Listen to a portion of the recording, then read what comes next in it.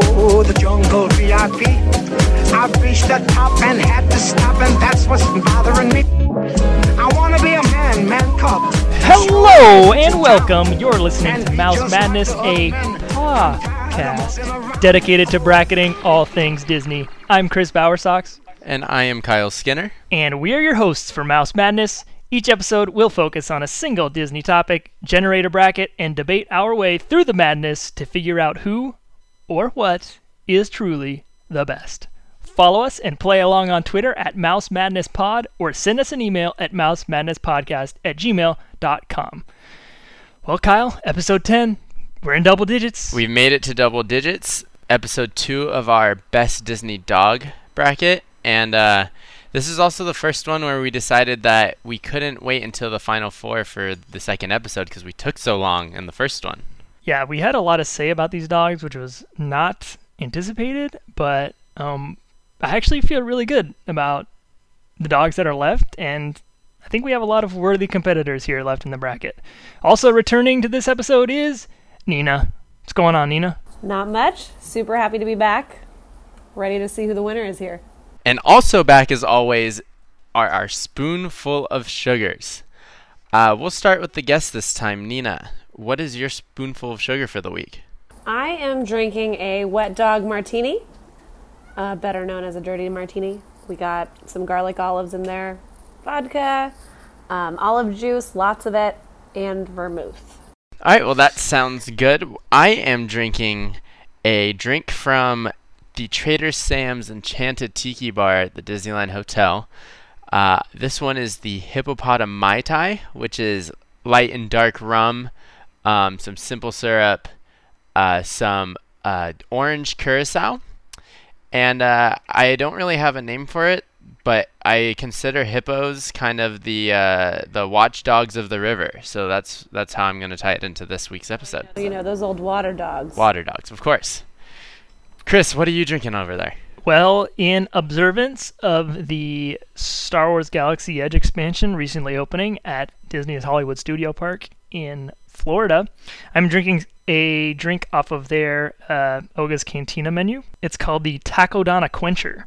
It's actually pretty simple. It's got Bacardi Dragonberry rum, which is something that me and Kyle love to drink. Of course. It's also got Blue Curacao, which is a mixer / type of alcohol that I really would recommend everyone put in their liquor cabinet because it makes drinks taste really good and flavorful and colorful and all that good stuff. Highly recommend. It's also got Simply Orange and my two favorite fruits in existence, pineapple and kiwi. And yeah, it combines most of my favorite things, so safe to say I love this one and we'll probably be making it again.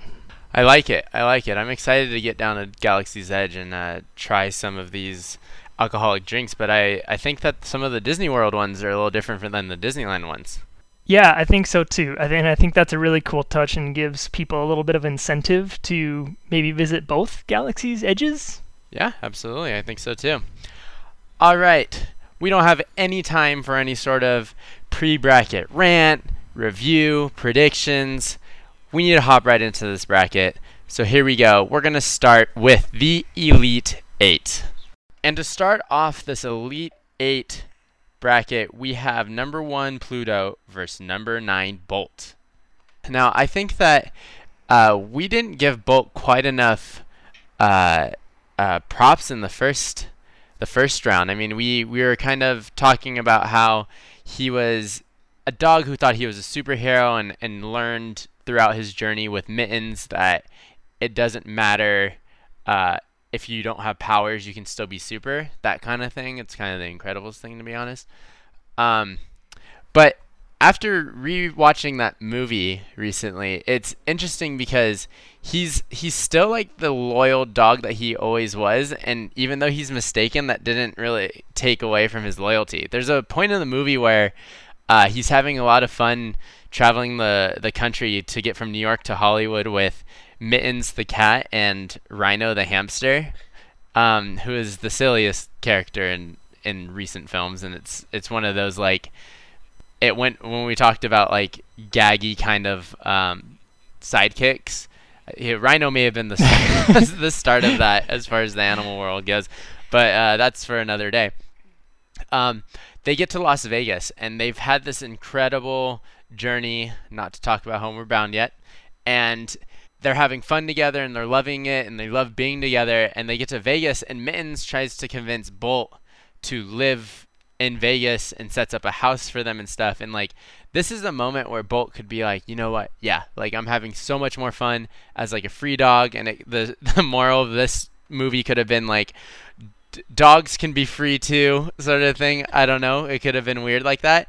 But he doesn't even think about it, which was interesting. Like in the movie, he doesn't even think to stay in Vegas. He immediately wants to go back to Penny. So, like, Bolt is a very, very good dog. Poodle, on the other hand, is a great dog. He's Mickey's best friend, but he doesn't really go beyond that. He's portrayed as just kind of this dog that gets really frazzled by things. The chipmunks really bug him. He gets really jealous. I bring up that Goofy Pluto episode again. Like, he gets really jealous of Goofy at some points.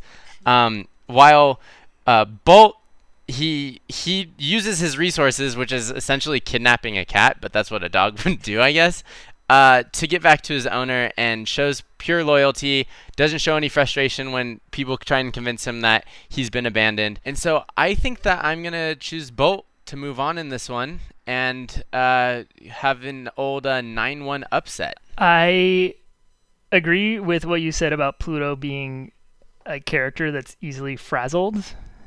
I wanted to become a little bit more familiar with Pluto's work.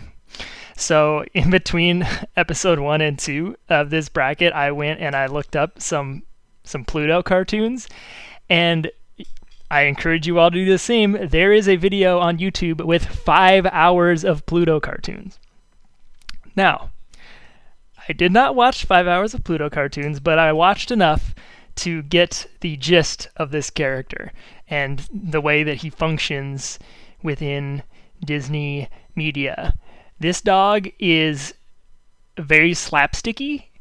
He's a little bit clumsy, and he comes off a lot like a Tom and Jerry or like a Speedy Gonzales and Roadrunner type character, where all he's really doing is like running around and getting into these wacky situations. And I will say that there are a good amount of shorts that show Pluto working alongside a Mickey as like a hunting partner, or there's one where like they go out on the golf course together. But, you know, for me, those moments don't really overcome the volume of slapstick moments that this character has. And yeah, I also agree with what you say about Bolt. We kind of didn't give him a whole lot of props last episode, and I think he had an early exit from our Heroes bracket. Now, I don't know if I want to talk about the movie Bolt, but the character Bolt, pretty solid. And so, Kyle, I think I'm going to agree with you and say that number 9 Bolt upsets the top dog, Pluto, and I'm advancing Bolt to the Final Four. Oh, man. Here we are. Cinderella Bolt, the number 9 seed, downs the number 1 in Pluto. Crazy. What we got next? Next up, we got number 13 Dante versus number 12 Slinky Dog. Now, last episode, Kyle, you were not too high on Dante, and Nina had to break that tie. And I think we're going to have another close matchup here. Both of these characters, I think, are pretty good sidekicks. But one of these characters, I think, is clearly the better dog. We did overlook a few aspects of Dante's dogginess in the last episode. He does get Miguel into a couple of little sticky situations in Coco. He eats the treats off of the ofrenda and like knocks down the picture at the very top. And he also ends up chasing like a little monkey guardian guy when they're in like the Frida Kahlo like rehearsal space. And that gets him like Miguel like busted by Frida, and I guess that ends up being like a beneficial interaction for Miguel, but still he has these small moments of naughtiness in the movie, and you know, as Kyle kind of hammered pretty hard last episode. He's extremely derpy, which I don't think necessarily discounts him from being a good dog, but it can make him a little bit unpredictable. And if I'm thinking about a good dog, it's a dog that I know is going to consistently be good. Not like, oh, is he going to be good? I don't know. He could be. Dante saves Miguel and ends up bringing the other giant griffin-winged guardian to pull him out of that pit that he's trapped in or whatever. But I don't know. I think he kind of functions better as just a generic sidekick in that case, as opposed to an actual dog. We talked about Slinky at length last episode. You know, that scene where Woody and Buzz are in the RC car and they're behind the moving truck, and Slink's there stretched out as far as he possibly can go, trying to get them back into the truck. There's a scene at the beginning of Toy Story 2 where Woody's extremely frazzled and he's looking for his hat and he can't find it because he's not going to get to go to cowboy camp with Andy, and Slink just strolls up and he's like, "Found your hat, Woody. I got you. No problem. I'm a good dog. You can count on me."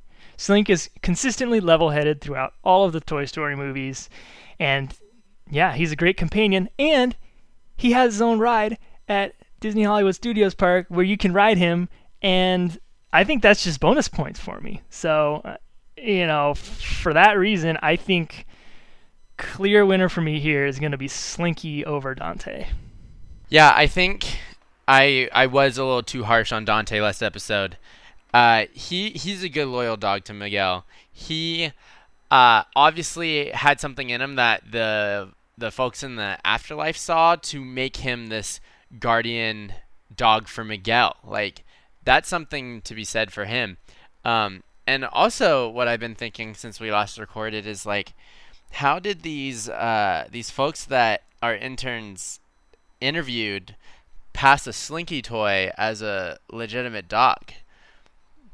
And so that's been bugging me since the last episode, is that we've qualified this like toy dog as an actual dog, and people even on Twitter were making the argument, well, like, why isn't Stitch in this? Like, he's not a real dog, but he played a dog. The Slink's not a real dog; he's a Slinky playing a dog, you know.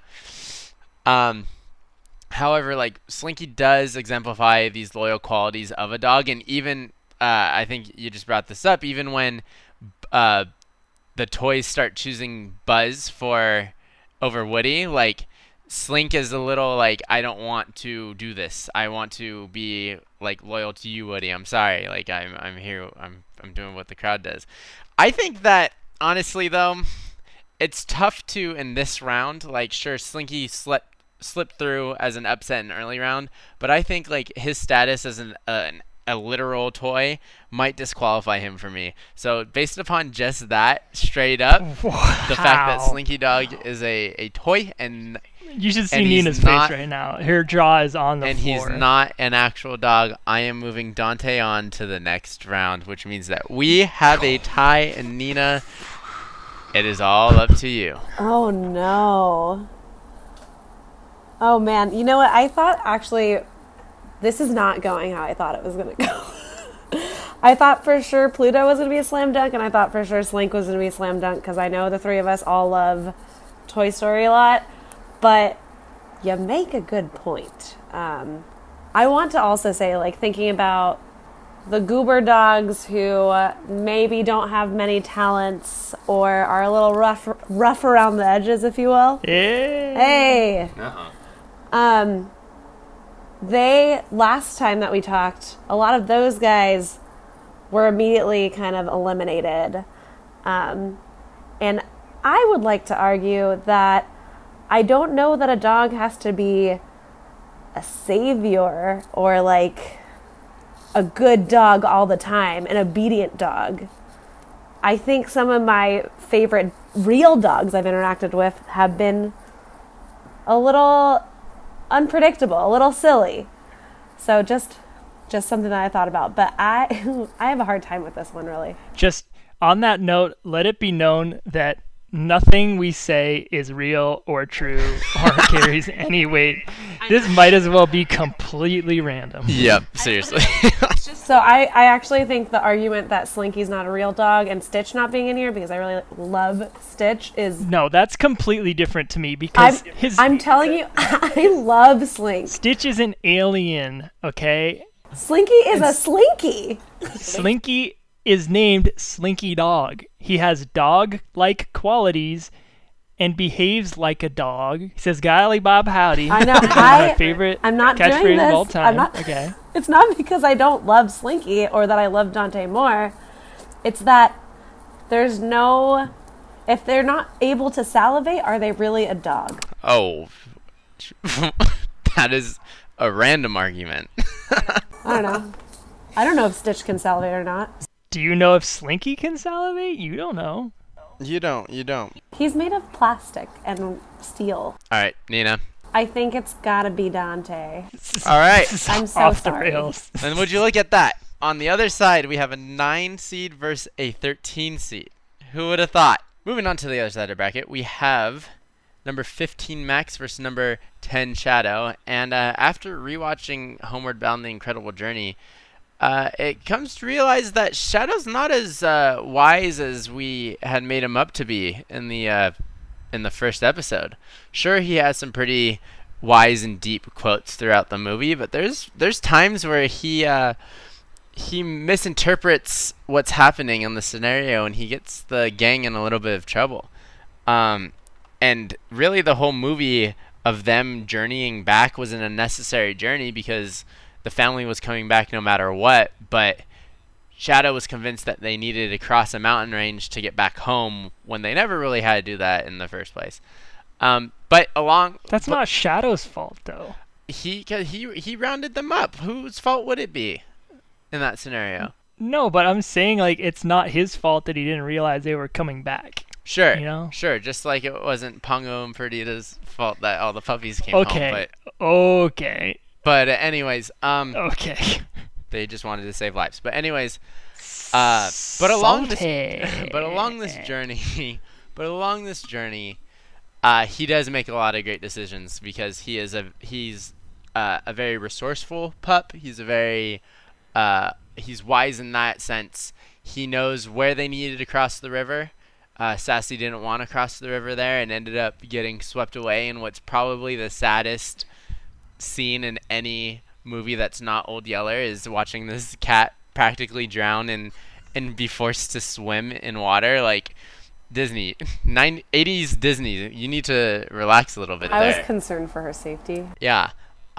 He helps to trick the mountain lion when they're being chased by the mountain lion to get onto this like seesaw rock and have Chance jump off and launch the mountain lion into the river.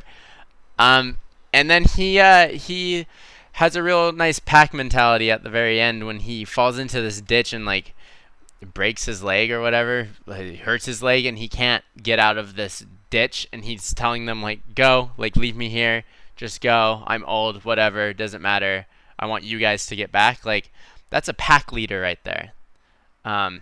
So as much as we hyped him up, he has his faults.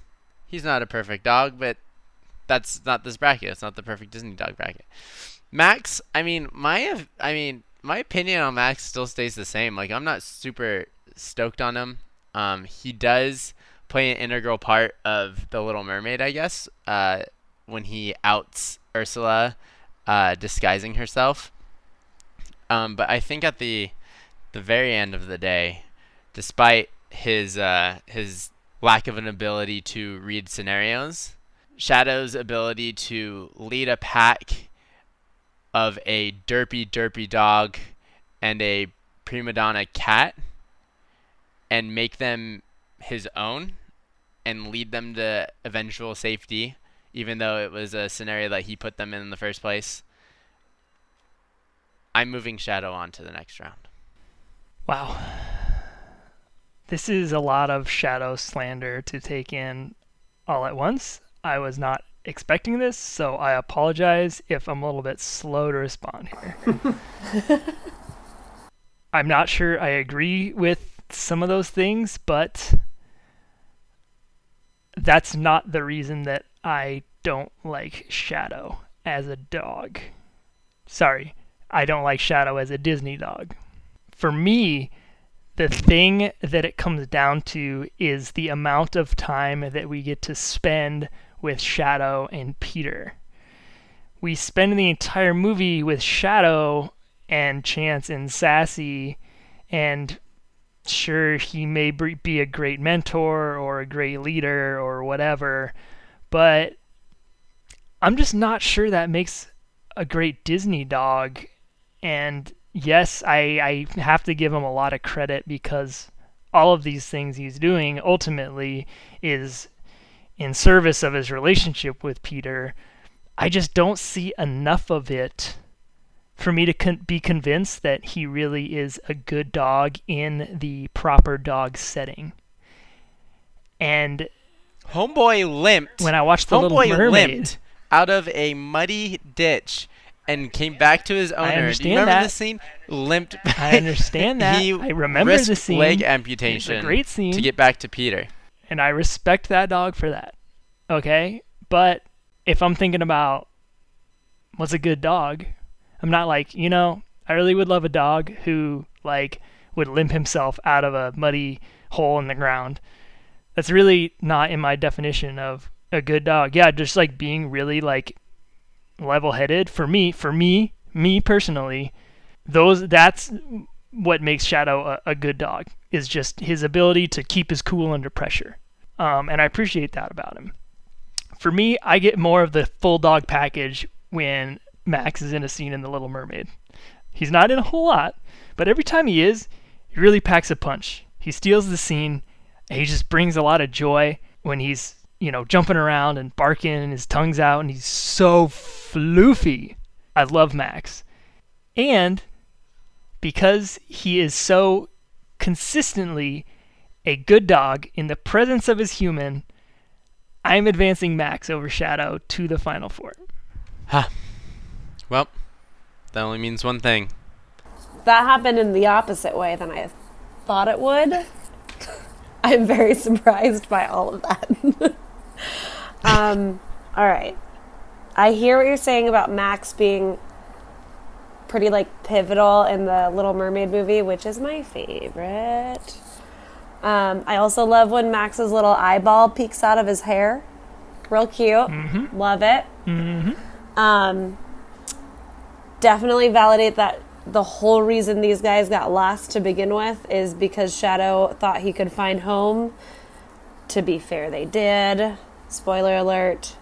But also, I do want to note that two times did Shadow run away from a perfectly safe situation. Not just from, the friend's house, but also they were found and brought to animal control or whatever, and the family was coming, and Shadow helped Sassy come up with a plan to get Chance and all of them out of there, and more chaos ensued.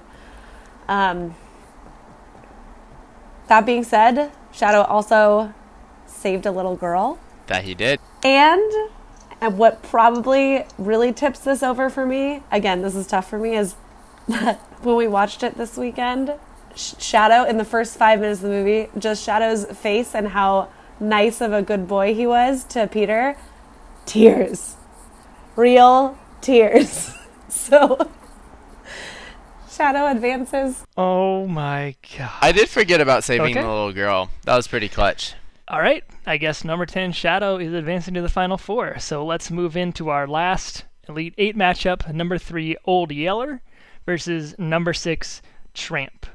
Now, I do not like Tramp for the same reasons that I don't really like Shadow, and that is Tramp doesn't really interact with humans in a way that is sufficient to me to call him a good dog. Most of his motivations in the movie are just to do nice things for Lady, and he saves the baby from the rat. That's really great, and that is an action that the humans benefit from, but the reason he did it wasn't out of an overwhelming love for this baby. It was because he wanted to help Lady out. And I think Disney really missed the mark with this movie, or they missed the opportunity to do something that they eventually did with Homeward Bound. And while I'm not sad that we eliminated Chance last round, I think that Chance did something that Tramp didn't do, and that is Chance came around to the idea that I'm not a free dog. I love being a part of a family of humans. Tramp started out the movie in a very similar way, being like, I'm a free dog, I'm gonna roam around and do whatever I want. And yes, in the final scene of Lady and the Tramp, he is in the home and he has been adopted by the family and makes little baby tramps and ladies with Lady. But there's never like a scene or a moment of realization where he wants to be in the home. It all stems from him being in love with Lady, and I don't know. I don't really like that. So I am by default advancing Old Yeller here, simply because I don't see enough from Tramp here. I agree. I mean, I'm also not the biggest Tramp fan. Old Yeller is the quintessential good dog. He was lost, found, took to his new human family very quickly, protected them in multiple situations to the point where he had to die for them. Like, oh my goodness. So I'm also gonna move Old Yeller on to the next round, and Old Yeller also has a theme song, Chris. Sure does. And it's actually like really good. Sure is. Would you like me to read some lyrics from Old Yeller's theme song? Please do. I got them right here. I'm not going to read the whole thing, but I encourage our listeners to go look them up. And I also posted a sing-along version on the podcast Twitter page, so definitely look into that. But I'll just pull a couple of really important lyrics from this song. Old Yeller was a mongrel, an ugly lop-eared mongrel, fancy free without a family tree. That means he was just a dog running around the West. Okay? But he could up and do it and prove there's nothing to it. And that's how a good dog should be. Wow. That's powerful. Here, Yeller. Come back, Yeller. Best doggone dog in the West. Absolutely. Absolutely. Wow. I have chills, Kyle. All right. Here we are arriving at our final four matchup. We got the new school on one side, we got the old school on the other. We have number 9 Bolt versus number 13 Dante, and on the other side we have number 10 Shadow versus number 3 Old Yeller. Let's start over on the new school side really quick. Here we go. Number 9 Bolt versus number 13 Dante. Already went on and on about Bolt. He's very loyal to his owner Penny, which has proven in this bracket to be a very admirable trait for a best Disney dog. He does really carry that movie. I think that he gets outshined a little bit by Rhino the hamster at parts, who's like the super fan. He's essentially like, if you think of Syndrome in The Incredibles, who's like this Mr. Incredible super fan, but turns evil. Rhino is Bolt's super fan, but gets to be his sidekick at the same time. It's kind of like what Syndrome always hoped for and never got, and it's a pretty silly thing. But anyways, I digress. I think that Dante, he's, when we're talking, and you brought this up with the Shadow Max matchup, which was a really good point, that you feel like Max was the better Disney dog. He was loyal to his owner, which makes him a good dog, and he provided pivotal points in the movie while being this loyal dog, which is very Disney, right? Like he's the side character that helps him to move the plot along. And I think that Bolt is the plot, but it gets a little stale. Like the movie is him. I would say it wasn't even half the movie he thinks that he has powers. It's more of like the first quarter of it, and then the rest of it is just him doing things with his friends, crossing the country, and then like being a good dog. And I agree with that. I think that when we're talking about Bolt as a dog, we're basically talking about like the first 20 minutes and the last 20 minutes of the movie, because everything else there in the middle is kind of just like him on an adventure, and it falls into that like what we were talking about last episode where it's almost human-like because he's doing things that a normal dog wouldn't do. Bolt, to me, is at his best when he's with Penny and he's really acting like a dog and he's barking like a dog and he's not talking like a human. And so when I'm thinking about Bolt, I'm thinking about those parts of the movie, and maybe not necessarily his relationship with the cat and the hamster and the Toy Story 4 thing where should I go back to my human or should I be a nomad or whatever. I'm really, really focusing on bark, bark, woof, woof, wagging his tail, you know? Sure, absolutely. And I think that when he isn't that, there's still an aspect of him that is a dog. But I think that it turns into, specifically that movie, it turns into kind of like this buddy road trip movie where like the qualities of the animals are completely gone besides the hamster rolling in a ball. Like that's really, like everything else is like more of like a fugitive buddy road movie, you know? Like it doesn't quite land as like, you forget he's a dog essentially because they kind of wipe him of all. Okay, so I disagree with that in a sense, because I will point to the scene in the movie when they're riding in the trailer home and the cat is like, stick your head out the window, stick your tongue out the window, this is what dogs do. And so Bolt had been living this really sheltered life, and on his journey he learns to be a dog. Yeah, no, sure. But within that journey it felt like more of, if you have to learn to be the dog, are you the best dog, right? Like it's almost like teaching a non-dog to be a dog at that point, if that's what we're saying. But regardless, back to my point, it felt more of like a buddy movie. On the other side, Dante, he was a dog from the beginning. Like there was no doubt about it. Like he was a dog and he did dog things, and like he acted up like Chance at the wedding. He's just tongue out, just this very derpy dog, lovable sidekick, who's never leaving Miguel's side, and he is a dog, and he's kind of that like Disney dog, and he provides that quintessential like plot point change where he comes in clutch, and maybe it's not the norm of what a dog can do, which has become a dragon, but it was because they're in the afterlife, and you don't really know what happens to dogs in the afterlife. For all we know, that's what happens to every dog, right?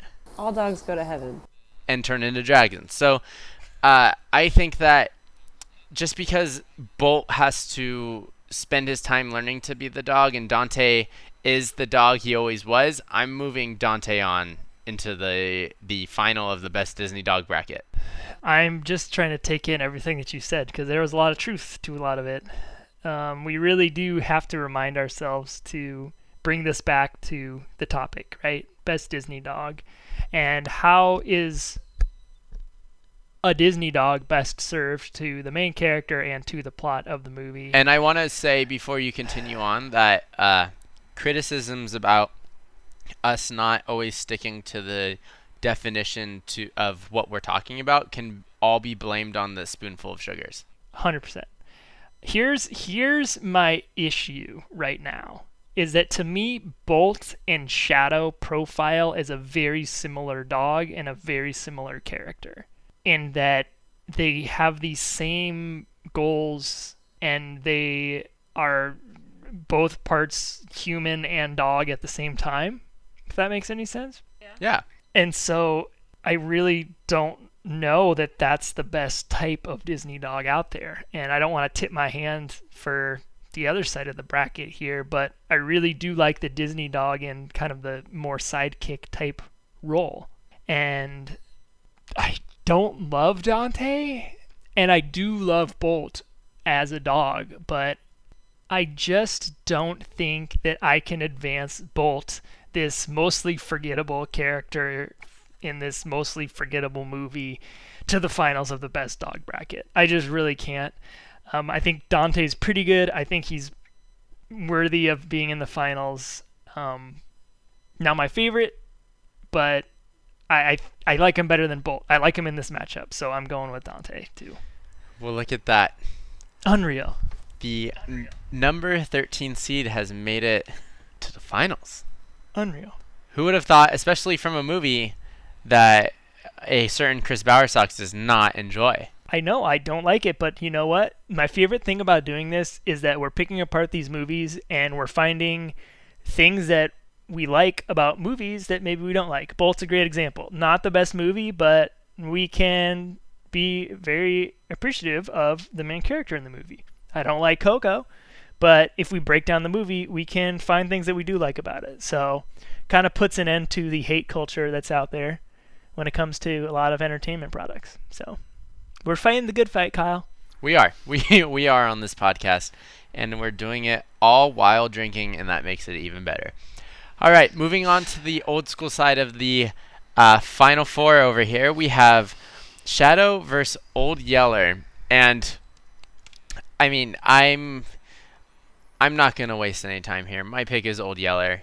I think that as a Disney dog who is one who overcomes adversity in the very beginning by being this kind of mangled up pup who is lost, who is taken in by a family, and he shows his appreciation for that by protecting them at any means necessary, which means that he had to die. And because of that, I'm moving him on to the finals. Here's the thing that I think is really interesting about this format. We're not debating everyone against each other all at once. We're debating these one at a time, head to head, right? I did not like Shadow versus Max at all. I liked Max way better there. But Shadow advanced. It happens. I like Shadow over Old Yeller here, believe it or not.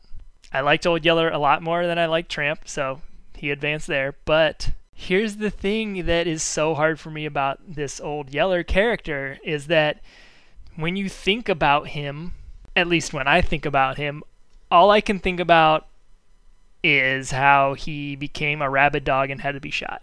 That's all I can think about. Him as a character and as a dog is defined by his death. And I just think that doesn't really sit well with me. And it's so easy to forget all of the good things that he does in the movie leading up to that point, and the book leading up to that point. I don't know. For me, when I close my eyes and think about Shadow, I think about him running up to Peter at the end and just being a wise old dog, even though, like we said, maybe he's not the brightest dog. He does have his moments of naivete, but something that I always come back to on this podcast is the legacy. What's the legacy? How do we remember these characters? How are they known in the Disney canon? How are they remembered? How are they defined? And to me, I think Shadow has the more memorable life. Old Yeller has the more memorable death. And I think for that reason, I am advancing Shadow to the finals. Well, you have quite the task on your hand here because, in my opinion, there are a lot of good points in both. Absolutely. I will say what is similar about both these dogs.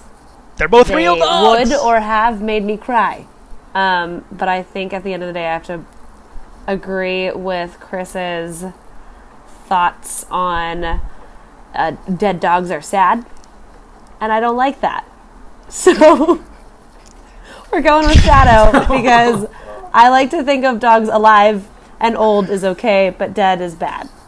All right, well, I will say that the beautiful thing about this podcast is when we bring on tiebreakers, especially different ones for every bracket, we don't know how it's going to go. I mean, I don't even know how it's going to go, and I'm a regular host on this podcast. Yeah. All right. Here we are in the finals. We have Dante from Coco, the number 13 seed, versus Shadow from the Homeward Bound series, our number 10 seed. Let's go. Well, I guess I won't waste anyone's time. And like I said, last round, Shadow profile is very similar to how Bolt profiles for me. And, you know, Dante's a sidekick. I think dogs are best served as sidekicks. Shadow, kind of more of a main character and a hero. So even though Dante isn't really a dog at the end of Coco, and he's more like a thing, I'm going with Dante. I did not think I'd say that when I turned on my microphone tonight, but I am giving Dante from Coco the best Disney dog title. All right, well, I kind of roasted Shadow a little bit at the beginning of this as making wrong decisions, and to be fair to him, they were all with good intentions. He always had Peter, his human, in mind whenever he made any decision. However, I think that Dante's ability to just be a good dog throughout the entire movie of Coco, including when in the afterlife when he's made into this like spirit dog, it's not because he took on human qualities and did great human things. It was because he was always a good dog, and he was always a good sidekick, and he was always a good a companion. And I think that those traits all link back to really at the bottom of it what a best Disney dog is. And so I think that, Chris, I'm going to have to agree with you that our best Disney dog comes from your least favorite movie, Coco. Best Disney dog is Dante. Let's go ahead and let's clap it out. Let's clap it out. I think, Chris, that this one's going to cause a little problems with our fan base, and I love it. I think that we're going to get some emails, and we're going to read some emails in the future where we were roasted in the inbox. But I think that at the end of the day, we got to where we needed to be. I am confident in this decision, and you know, I think Nina made a really good point earlier in the podcast when she said a good dog doesn't necessarily have to be on good behavior at all times, doesn't necessarily have to be super floofy, super attractive, good looking, cute. You know, it can be kind of a derpy, weird looking dog, but you know, at the end of the day, what is a good dog? It's the dog that you have, and whatever they do, you love them. So I think that's ultimately the moral of this bracket. I agree. Well, Nina, thank you for providing the moral of this bracket. Thank you for joining us for these two shows. We really appreciate it. Adopt, don't shop. Also, I do want to say that thank you for echoing my sentiments, and that Dante also, every mistake Dante made led Miguel to Hector at the end of the movie, so he's a good boy. All right, well, another bracket winner has been crowned. Thank you so much, Nina, for joining us the last couple episodes. We loved having you on the show. Kyle, where can people find more of you? You can find more of the both of us at Mouse Madness Pod on Twitter, and you can email us at mousemadnesspodcast@gmail.com. We love the feedback. We love everything that you guys send us. Emails, tweets, everything. Takes, give it to us. We love it. And until next time, bark, bark, barkity bark. And they like me, and like to be human too. Oh.